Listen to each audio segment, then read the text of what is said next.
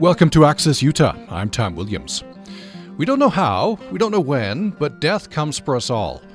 To be human is to wrestle with this truth and with the great unanswered question, how do we live with death in our eye? Helen Whitney's new documentary film, Into the Night, Portraits of Life and Death, which premieres nationwide on PBS on March 26th, 8 p.m. in Utah on KUED, features fascinating, unexpected voices from various walks of life, old and young, believers and non-believers, dying and healthy, well-known and obscure, all unified by their dramatic experience of death. For each of them, death is no longer an abstraction, far away in the future, whether through a dire prognosis, the imminence of their own death, loss of a loved one, sudden epiphany, or temperament born to question. These are people who have truly awakened to their own mortality. Helen Whitney is an Oscar-nominated, Emmy and Peabody Award-winning film producer, director, and writer. She's a prolific creator of documentaries and feature films. Her subject matter has included topics such as youth gangs, presidential candidates, the McCarthy era, mental illness, Pope John Paul II, Great Britain's class structure, homosexuality, and photographer Richard Avedon. And her films include The Monastery, John Paul II, Millennial Pope, The Mormons, Faith and Doubt at Ground Zero, Forgiveness, A Time to Love and a Time to Hate. And Helen Whitney joins us for the program. Thanks for joining us. And thank you for inviting me. We've had the chess talk on a couple of your previous films on the Mormons and on forgiveness. Some fascinating work. Let's hear the trailer first. Then I want to ask you why this subject matter and why now. Let's hear this.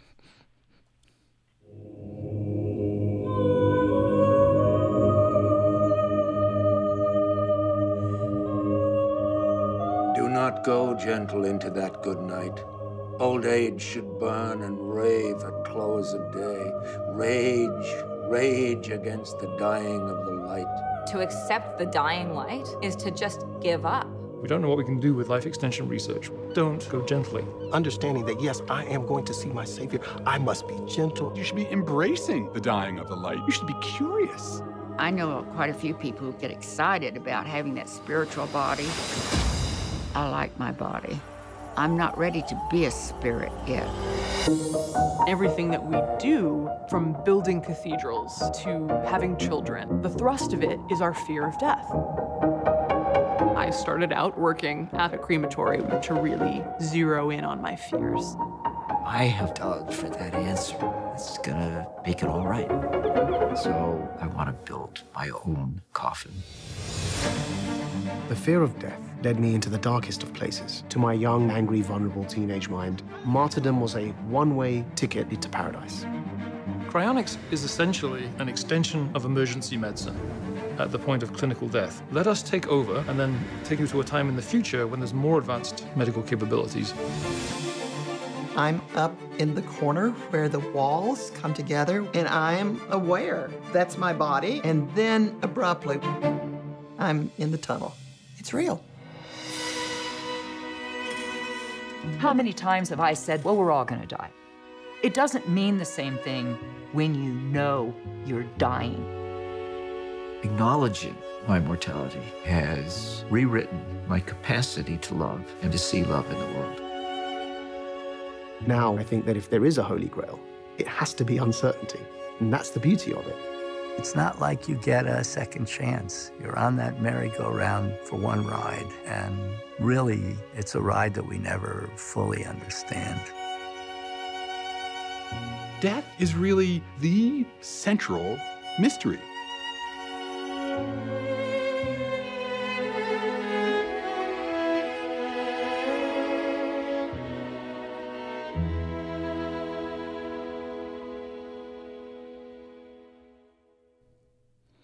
There's the trailer to the film. The film is Into the Night, Portraits of Life and Death. It's the new film from Helen Whitney, and it premieres on PBS on March 26th.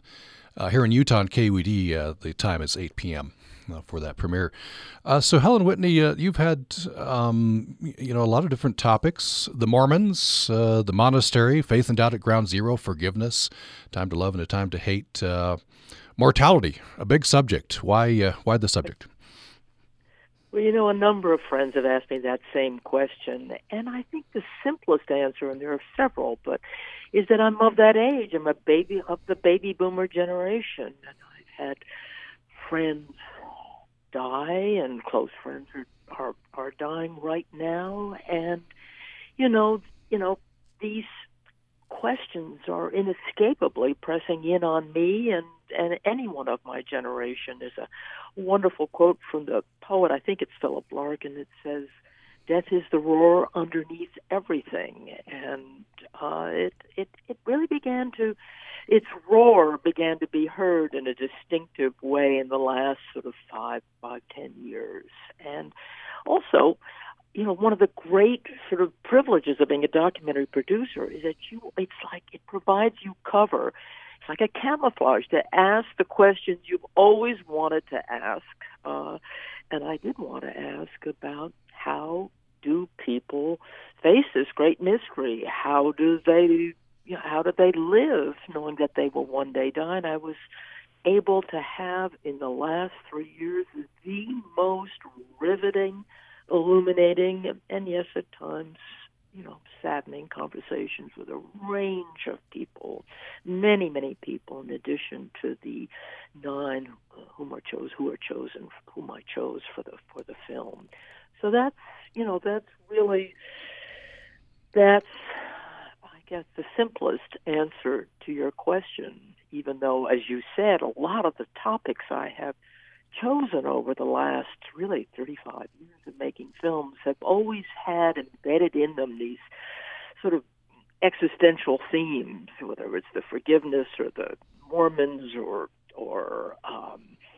the monastery is, what is of ultimate faith? What are we living for? What are we dying for? And finally, with this film, it's like those questions. It's like I came out of the closet. I was able to ask them directly at this point in my life. Do you the joining theme of the people you chose? They have death maybe more present than some of us do. They either by a near-death experience or a friend dying, or they're facing their imminent death. They're awakened, you might say, to their own mortality. Is that a accurate characterization? That is an absolutely spot-on characterization. And the interesting thing that I discovered is that visceral knowledge, as opposed to the theoretical knowledge which we all have. We all say so easily, I know that one day I will die, that's the human condition. But people who are shocked into it for any of those reasons, and all of them are explored in the film, are never the same. And it can be the most sort of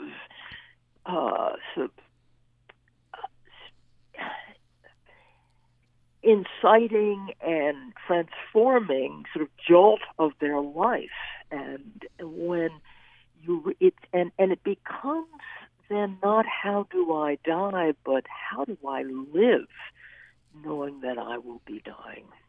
And these people, that they all describe the change that they go through, and the crafting of or revisiting of narratives that they thought had sustained them and no longer do, or a deepening of the narratives of what is of value in their lives, and are just that knowledge that we have to get it together now and live consciously now, not some far off time in the future.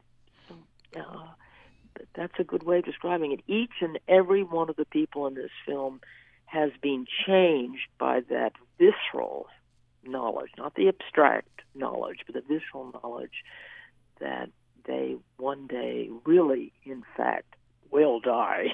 There's this great William Saroyan quote that one of the characters sort of quoted, which was on his deathbed. He allegedly said, I knew that everyone dies, but somehow I thought an exception would be made in my case.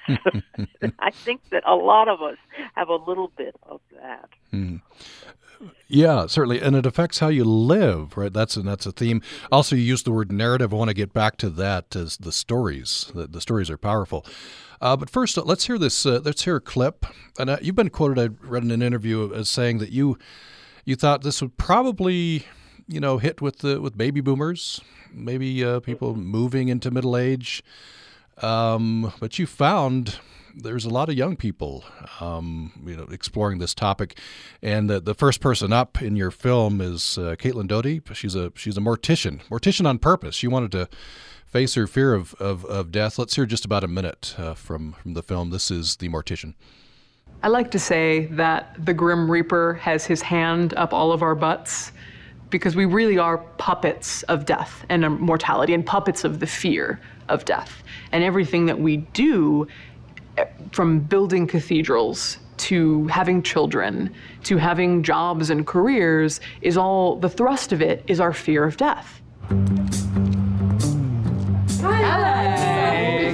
Caitlin Doughty is one of the leaders in a new movement to make death visible, to break the silence. A silence that reverberates. Young people are meeting in death salons and in death cafes. Older people are following them. These gatherings started in Switzerland, moved to England, and are now spreading throughout the Western world.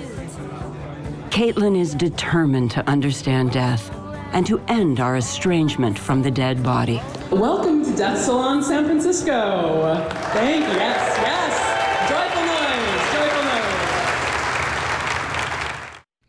So that's Caitlin Doughty. You heard the voice of Sharon Stone there, who's the narrator for the film as well. So Caitlin Doughty's pretty young, and these death salons are being frequented by young people. Absolutely, and I think that was one of the big surprises for me as I began the research for this film, because you're right, I assumed, there would be a huge audience for this film, because there are a lot of people entering midlife, a lot of baby boomers, and also a lot of people who have been touched, close up and personal by death or the possibility of death. But I didn't expect this really emerging young movement. There are two of them. There's the Death Cafe movement and the Death Salon movement.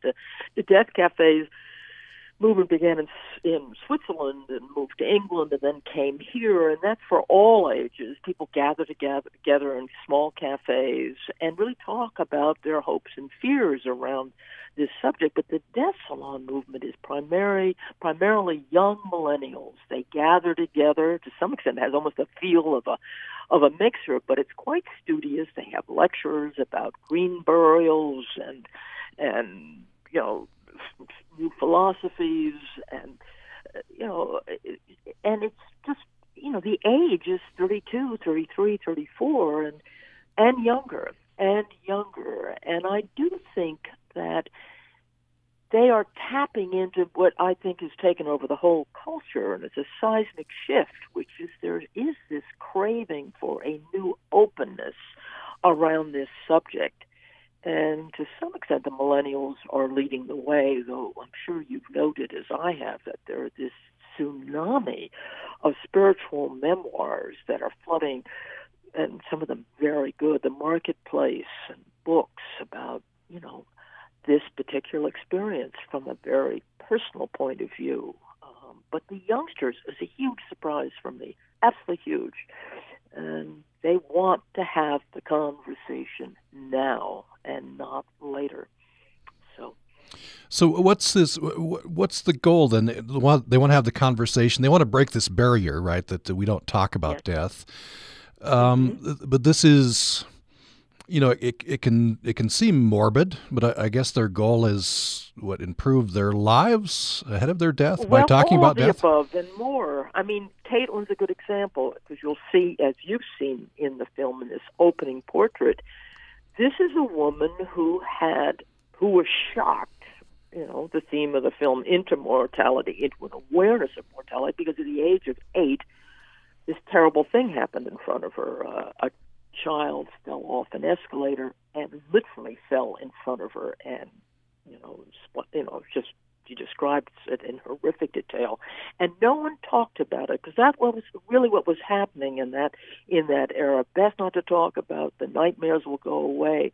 And so this young woman, and I don't think she's that different from a number of people who've had sort of dark initial experiences like this, grew up at some level terrified of death, and it shaped her life. I mean, she went off to the University of Chicago. She got a doctorate in mortuary practice, as a brilliant woman, But she realized, and I think so people close to her said, something's wrong. I mean, you're obsessed with the subject, and it's casting a shadow over your life. And she felt it. It was like pressing the mute button.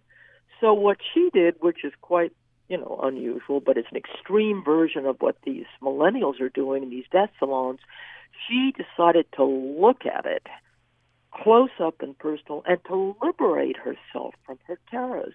And I think most of us feel that you do look at your terrors close up. They not always, but frequently, and most psychiatrists would agree, they become less terrifying.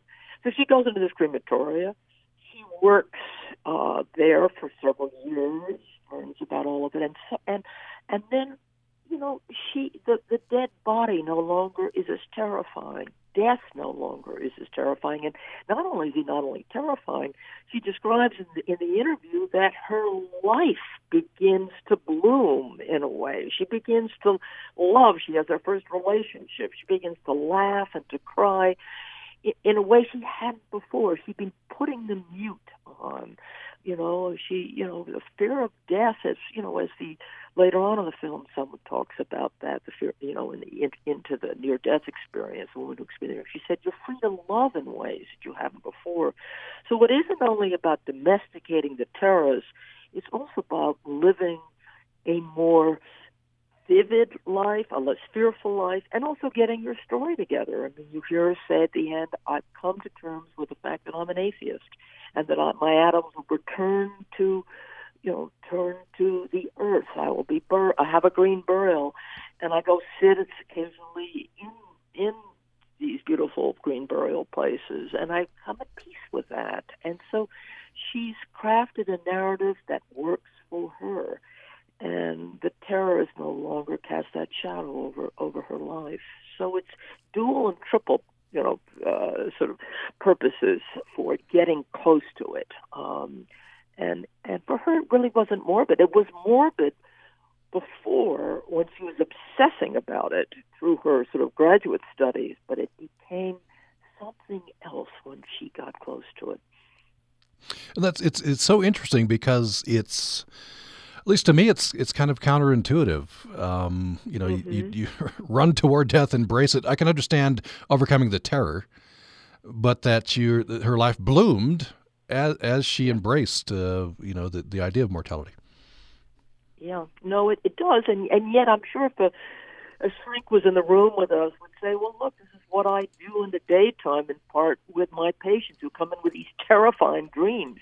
We look at them, we pull them apart, piece by piece, and suddenly the whole is less than the parts. I mean, I think at some level, though, I agree with you, it does sound counterintuitive. It does, at some deep level, it makes eminent psychological sense. Anyway, it certainly worked for her, and it seems to be what a lot of these young men and women are craving.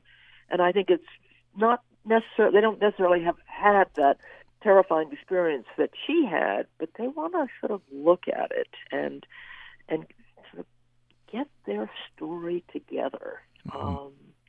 And so I find that fascinating. I really do. I think they're onto something, and I think it's part of this shift in the culture overall.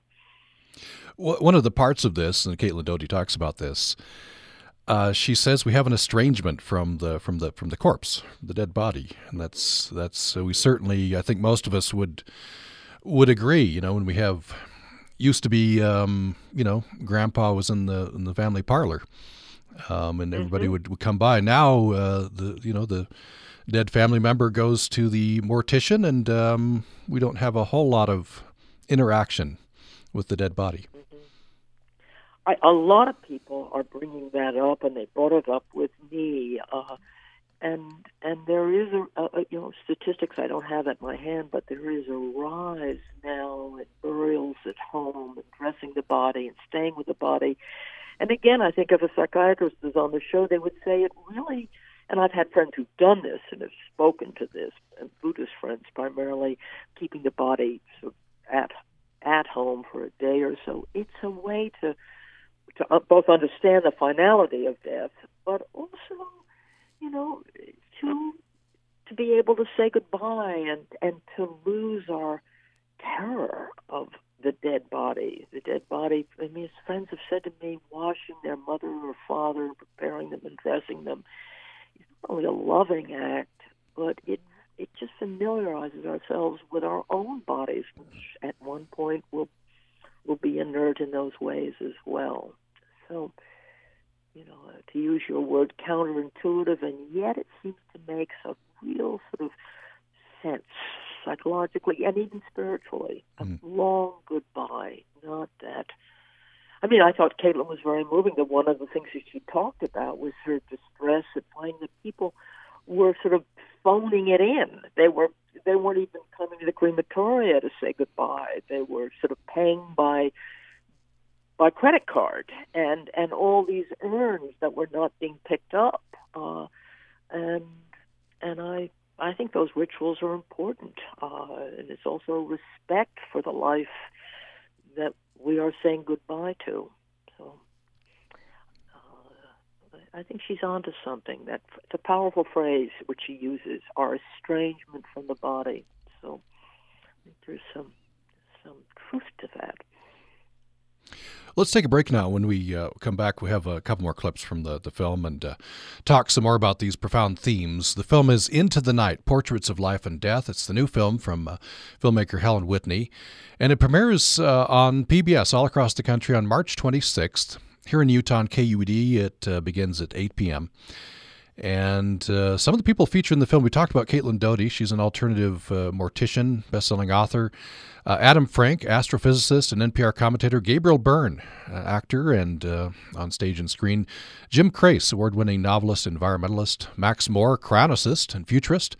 Stephen Cave, a British philosopher. Phyllis Tickle, a near-death experience spokesperson and religious historian. Pastor Vernal Harris, Baptist minister and advocate for hospice care. And Jeffrey Peeler, a Mayo Clinic heart surgeon. So a diverse group of people. And we'll talk more following this break. Arts reporting on Utah Public Radio is supported by the Office of the Executive Vice President and Provost, celebrating USU's Year of the Arts. Few places in the world are as closely identified with dance as a theater. In the heart of Moscow, the Bolshoi. There is no other ballet that can offer such variety, such high quality of performances as the ones at the Bolshoi Theater. We sit down with a Bolshoi prima ballerina, Olga Smirnova, this afternoon on All Things Considered from NPR News. Join us today from 3 to 6:30 with Shalane Smith-Needham on Utah Public Radio. Some evangelical churches are embracing virtual technology, and it's changing the way they practice their faith. We walked into one of these churches on a Sunday morning, and they lowered the screen to the floor, and the digital man was talking, and he asked a question, and people in the room raised their hand as if he could see them.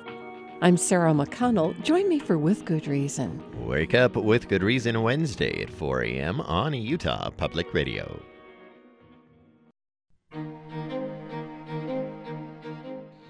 Thanks for listening to Access Utah. I'm Tom Williams. We're pleased to have filmmaker Helen Whitney on the program today. Her new documentary film, Into the Night, Portraits of Life and Death, premieres nationwide on PBS on March 26th. Here in Utah on KUED Channel 7, you can hear it at 8 p.m. You can watch it. I'm a radio guy. You can watch the film and listen to it at 8 p.m. On March 26th. And Helen Whitney is with us. Helen Whitney... beginning the film and shot through it is our lines from themes from Dylan Thomas's great poem, Do Not Go Gentle Into That Good Night. So the first couple of lines, do not go gentle into that good night. Old age should burn and rave at the close of day. Rage, rage against the dying of the light. And in the trailer, we heard a lot of different perspectives on what we should do with facing our own mortality. Ranging from acceptance to raging, to the chronicist who says, I'm not going to accept death, freeze me and let's wait until I can be cured. And so I wonder, let me go first to, let's hear a clip. This is from a heart surgeon, Jeffrey Peeler, and he's on the acceptance side. He's trying to get to acceptance.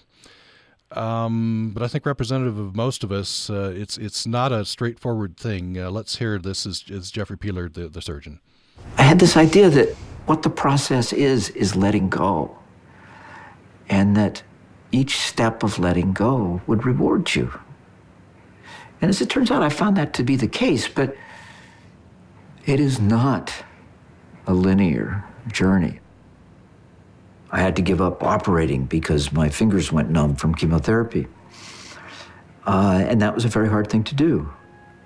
But there are a lot of things that I've given up that I am so happy that I have jettisoned. I've given up any thoughts for material things. Things like envy and jealousy. And I've given up a lot of regrets, not all of them.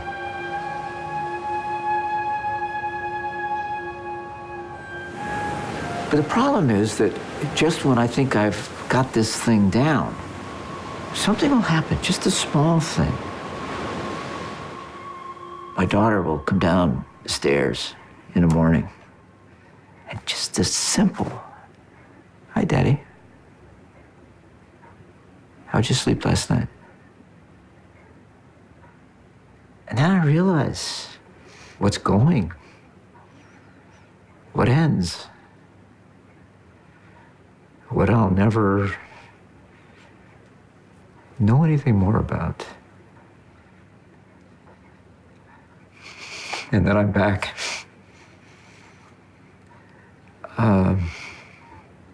Back to stage one.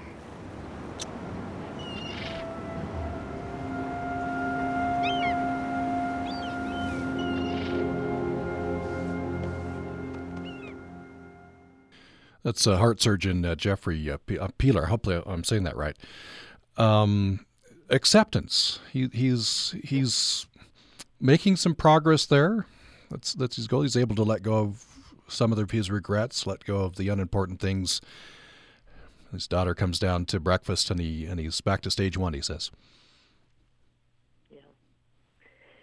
He was a remarkable man. I mean, he really, and his portrait closes the film, but as you noted quite accurately, is that there's a range of not only stories, but a range of perspectives on death, a range of narratives, and a range of attitudes that the poem sort of opens up, whether it's radiant acceptance, which is this man's, whether it's pushback, which is the scientist, and everything in between, or clenched fists or resignation.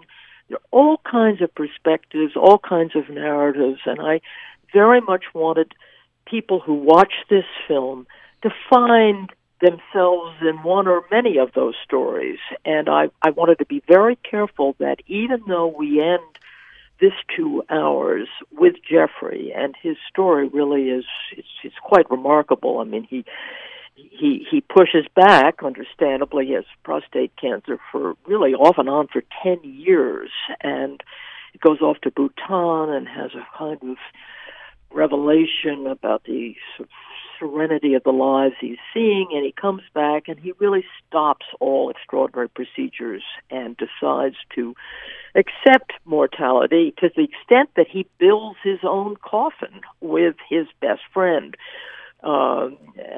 It solidifies their friendship, and he really reaches a point that he says, I would never go back to where I was before I had terminal cancer.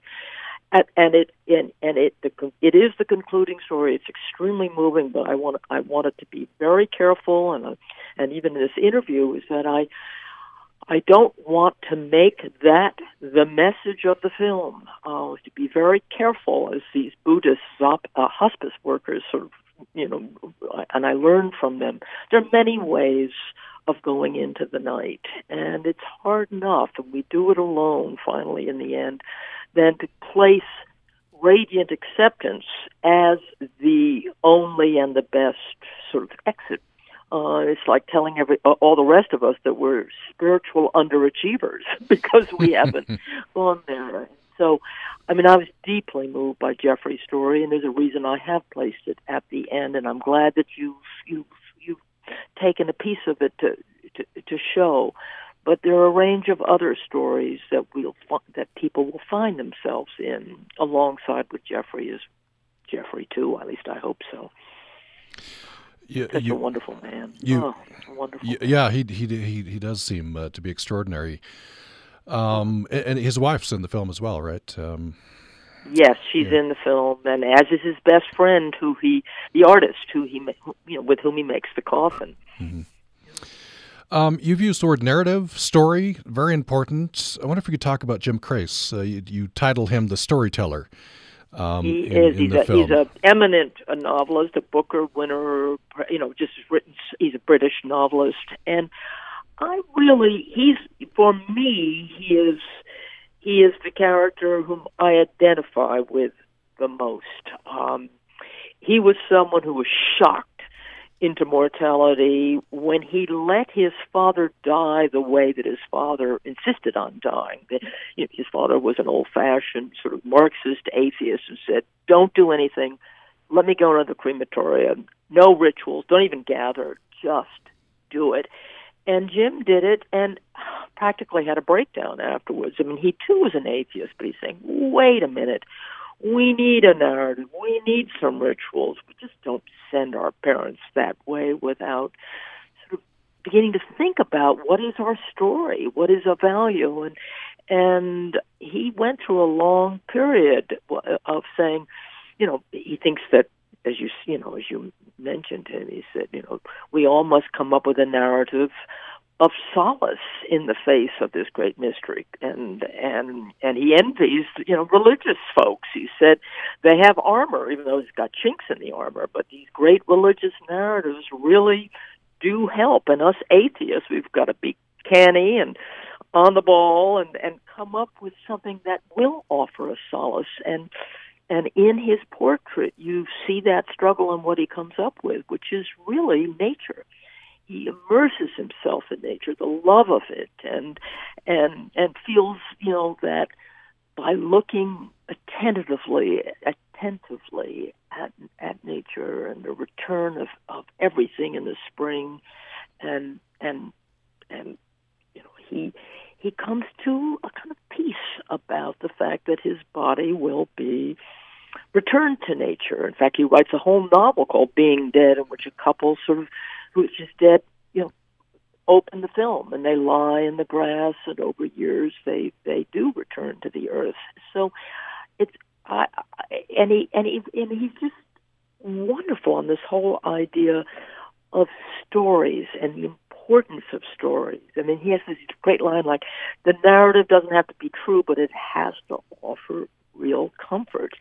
And he has another wonderful line about storytelling is Storytelling is the Trojan horse which we sneak in under the gates to offer us solace. It really does. Storytelling does offer that solace, and that's what he does as a storyteller. And he makes a very good case for it. He says it doesn't. I think he's very honest. He said, when the doctor comes in with a bad diagnosis, is everything going to go, away, all that I have done? Perhaps. But he said, I think I will go back to the kind of peace that I've found in nature. And that is his narrative. He's a kind of sentimental atheist. That's how he describes himself. Yeah, I think he sees himself as a deeper atheist than his father was. His father, he says, was because he was a socialist, he needed to be an atheist. It was a kind of a shallow atheism, but he's searching for deeper stories. I wonder what it is about, I think we could all nod our heads and say it's a very important story, narrative that sustains us. What is it about story and narrative? Especially, this ultimate question of mortality that sustains us and helps us. Well, I think it's a narrative of value. I mean, it's a way of saying, I've been here, and it just hasn't been meaningless, and I'm shaping it, and I'm finding out, and I'm answering the question, what is of ultimate value to me? And for some people in the film, by the way, there's an additional 2 hours. There's another 9 characters, but that I'm hoping PBS either will put on or it'll be streamed all for 4 hours together. But in that, there are some artists and there are Buddhists and a Jewish historian and mainstream doctors who are pushing back against death, each with a different story. But the act of storytelling is a way of feeling a little less lonely in the universe.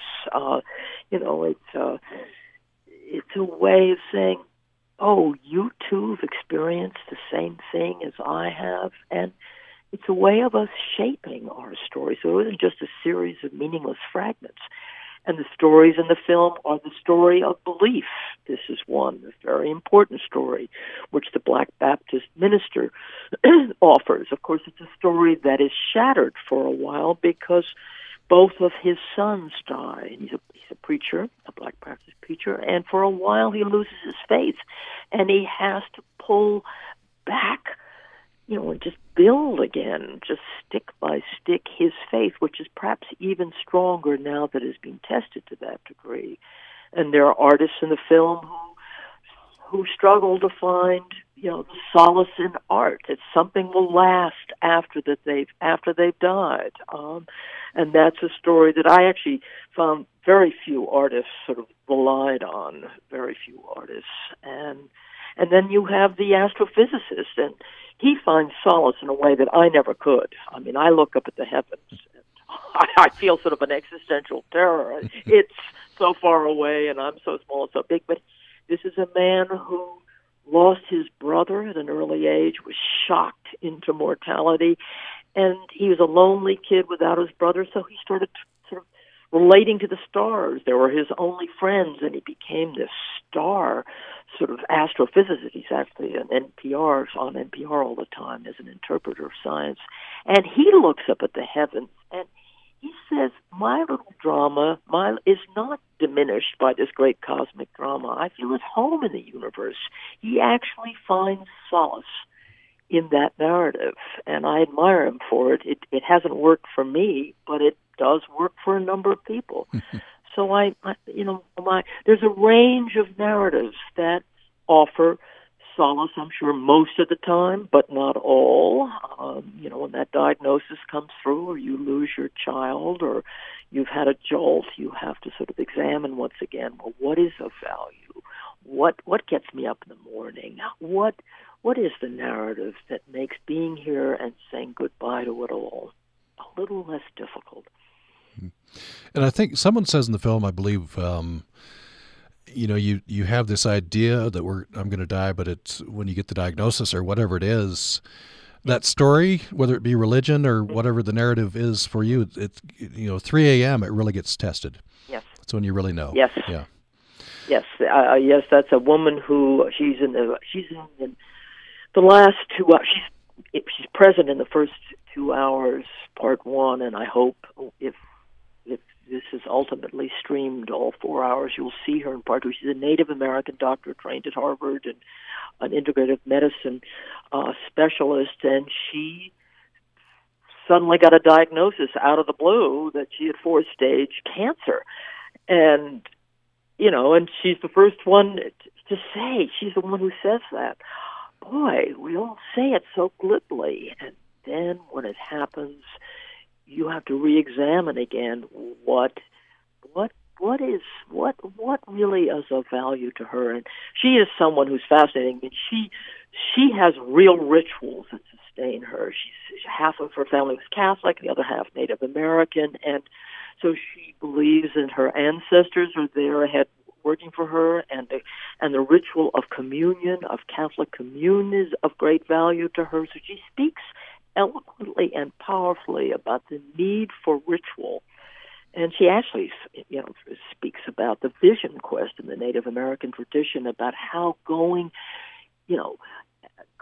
into the wilderness, into the dark, and sitting there terrified with everything alone was something that she did when she was young. And how, now that she is close to death, how that sustains her right now is fascinating, how she draws upon those rituals.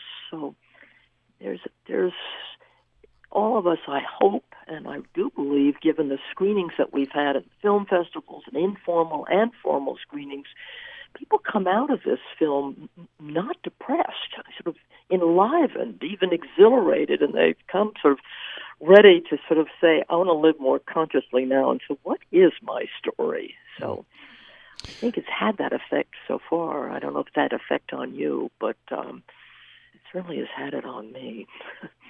Yeah. And it's important. It's very important to have these conversations. That's one of the goals, I'm sure, of the film. Yes, even though we don't.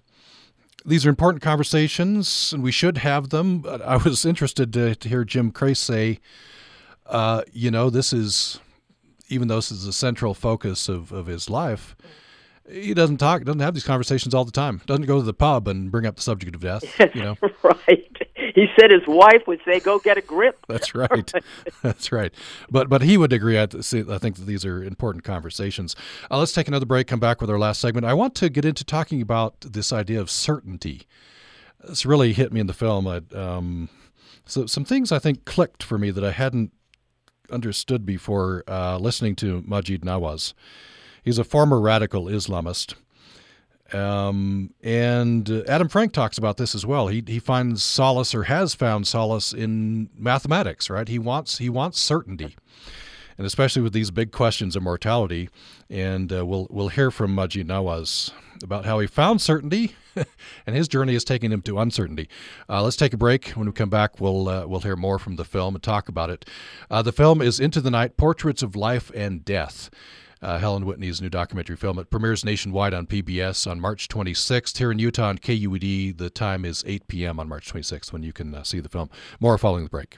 Programming on Utah Public Radio is made possible in part by our members and City Weekly, a local independent news source with event listings, entertainment picks, movie, and restaurant reviews, available weekly on newsstands or online at cityweekly.net.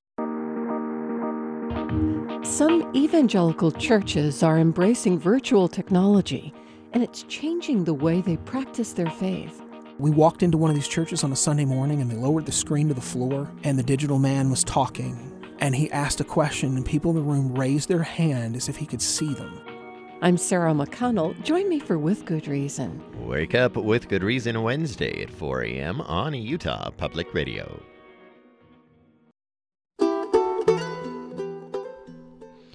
Thanks for listening to Access Utah. We've reached our last segment with filmmaker Helen Whitney. Our previous films have included The Mormons, Faith and Doubt at Ground Zero, Forgiveness, A Time to Love and a Time to Hate. The new film is Into the Night: Portraits of Life and Death. It premieres nationwide on PBS on March 26th. The start time for the film on KUED here in Utah is 8 p.m. on that March 26th. And we have another about 10 minutes left with Helen Whitney here. You can join the conversation if you would like by email to upraccess@gmail.com, upraccess@gmail.com, or toll free 800-826-1495, 800-826-1495. So I mentioned before the break, former radical Islamist Maajid Nawaz, just to set this clip up, he's Pakistani origin. He grew up in England. And a certain point, skinheads were out targeting, as they called them, Pakis. And he was a confused teenager, confused especially about his identity. And he talks about how some friends brought him certainty, religious certainty, and political certainty. So let's hear this from the former radical Islamist Maajid Nawaz. I remember in some of these study circles receiving vivid description of the afterlife. On the Day of Judgment, I remember being told that we would be petrified. There would be a burning sun right above us. We'd be drowning in our own sweat. Hordes of us, thousands of millions of us that have been resurrected at the same time. We'd be panicking, running around, begging people to forgive us for the sins we've committed against them.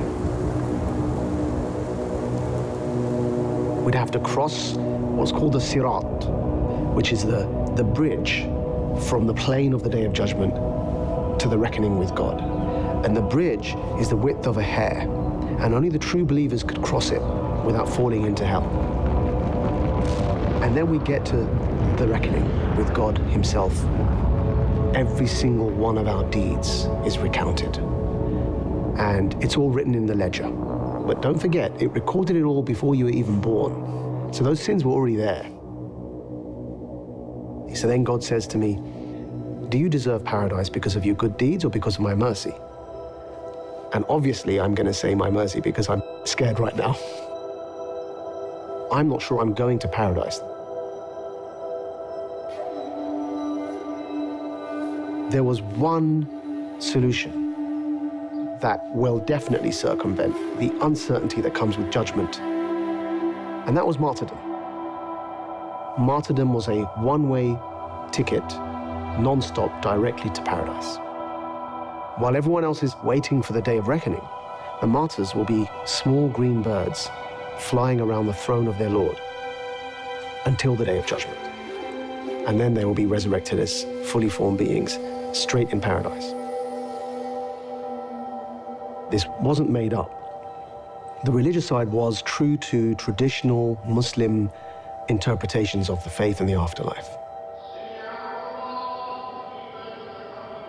The innovation was to take that religion and link it to a political ideology. And I saw then the power of not fearing death, the power that I could yield against my enemies in being so certain that the truth was on my side that I was prepared to die for it. And it was a first life lesson. That's Majid Nawaz, who's a former radical Islamist. He goes on to say that the particular group he was with, fortunately for him, didn't believe in terrorism, as we've come to know it. But Helen Whitney, this I think helped me to clarify in my mind, why, why these terrorists, suicide bombers and the like. But if it gives you a certain power, if you're a confused young man and uncertain about a lot of things, and you can reach this absolute certainty, and more than that, you can lose the fear of death, and it gives you a certain power. Yep. This, as you accurately, this is not a Muslim story. This is a story for me driven by an idea that I really thought essential to this film, and really, and Noah says it well, how the lust for the absolute, certainty about what happens to us when we die, can lead to sort of greatness in religion, in art, in science, as Adam Frank talks about in the preceding portrait, but it also can take us to very dark places. And fundamentalist Islam is only the latest strain of this universal, and I do think it's universal, and destructive tendency in the history of all major religions, and in the human animal. It probably precedes religion, that need for certainty to know what happens after we die. He's a fascinating man, and I was on a panel recently, in one of the screenings of this film, and spoke about his journey and his living comfortably now in ambiguity, in agnosticism, and I thought it was an important story. I led into it. The story that precedes it is this astrophysicist, and he is fascinating because he takes you into the benign sort of expression of this need for certainty. He loves the stars, and he finds his place in nature, but then he gets wrapped up into mathematics and the beauty of these universal laws, and he becomes, as he describes it, a Platonist. He begins to believe that these laws are timeless, and many of them are. It's quite striking how many mathematical laws are still with us and haven't changed, but nonetheless, he's on top of his own sort of craving for certainty, and then he pulls away from Platonism and says, I understand that craving in all of us, that something is out there that's going to last longer than we do, and how beautiful and how powerful that idea is. But he said, I can't really rest my hat on that. And he pulled away to the kind of smart agnosticism that he has when he won't take a strident position about what happens to us after we live or die, but no longer is consumed with that need to be certain. And his story butts right up into Nawaz's, because he does say that lust for certainty, this is Adam Frank, can take us to very dark places, and then Nawaz invites us into his story, all too human, how his need for certainty and his extraordinary circumstances of getting, practically killed on his daily walk to school in outside London by the neo-Nazis led him to know what was on the other side of death and the history that followed that. Yeah, that quest for certainty can be very comforting, can be destructive. I guess depends on where you go with it. But ultimately, if you're a religious person, it is faith. If you're not, it's that narrative, and of course, none of us knows for sure. It's the undiscovered country, right? As Shakespeare says. So you're. Oh, he said it so well. From whose bourne no traveler has returned. He adds, no traveler has returned. Though, of course, Phyllis Tickle would say otherwise. That's right. Woman, and she would say, "I did come back."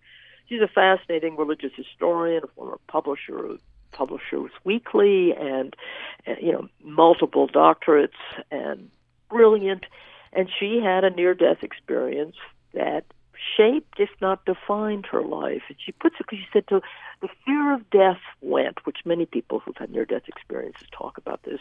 Fear of death went, and with it, my fear of living a full life. She said, her whole attitude towards Orthodox Christianity changed. She became looser, less doctrinaire, more of a sense of the sacred, which she felt she was touched by, and all fear of death went.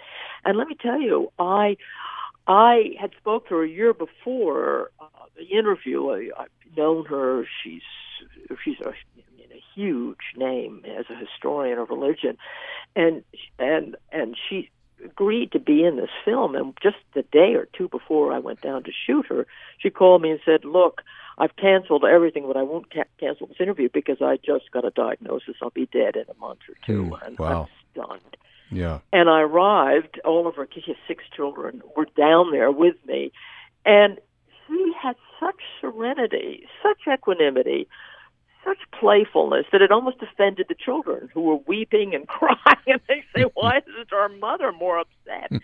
She was, I have never, I have been at the bedside, and I have, in this 3.5 years, spoken to many people who are at the edge of death or near it or at all stages, and I've never seen anyone depart with the kind of equanimity that this extraordinary woman did. Never.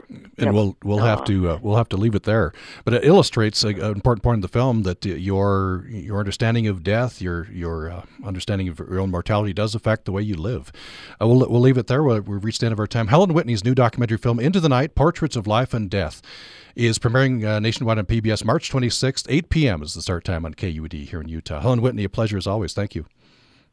It was a pleasure for me. Thank you. And thanks for listening to Access Utah.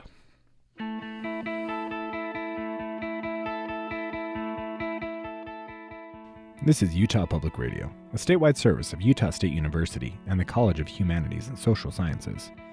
Heard on KUSR Logan, KUSK Vernal, KUSL Richfield, KUST Moab, KCEU Price, KUSU-FM Logan, also heard online at upr.org.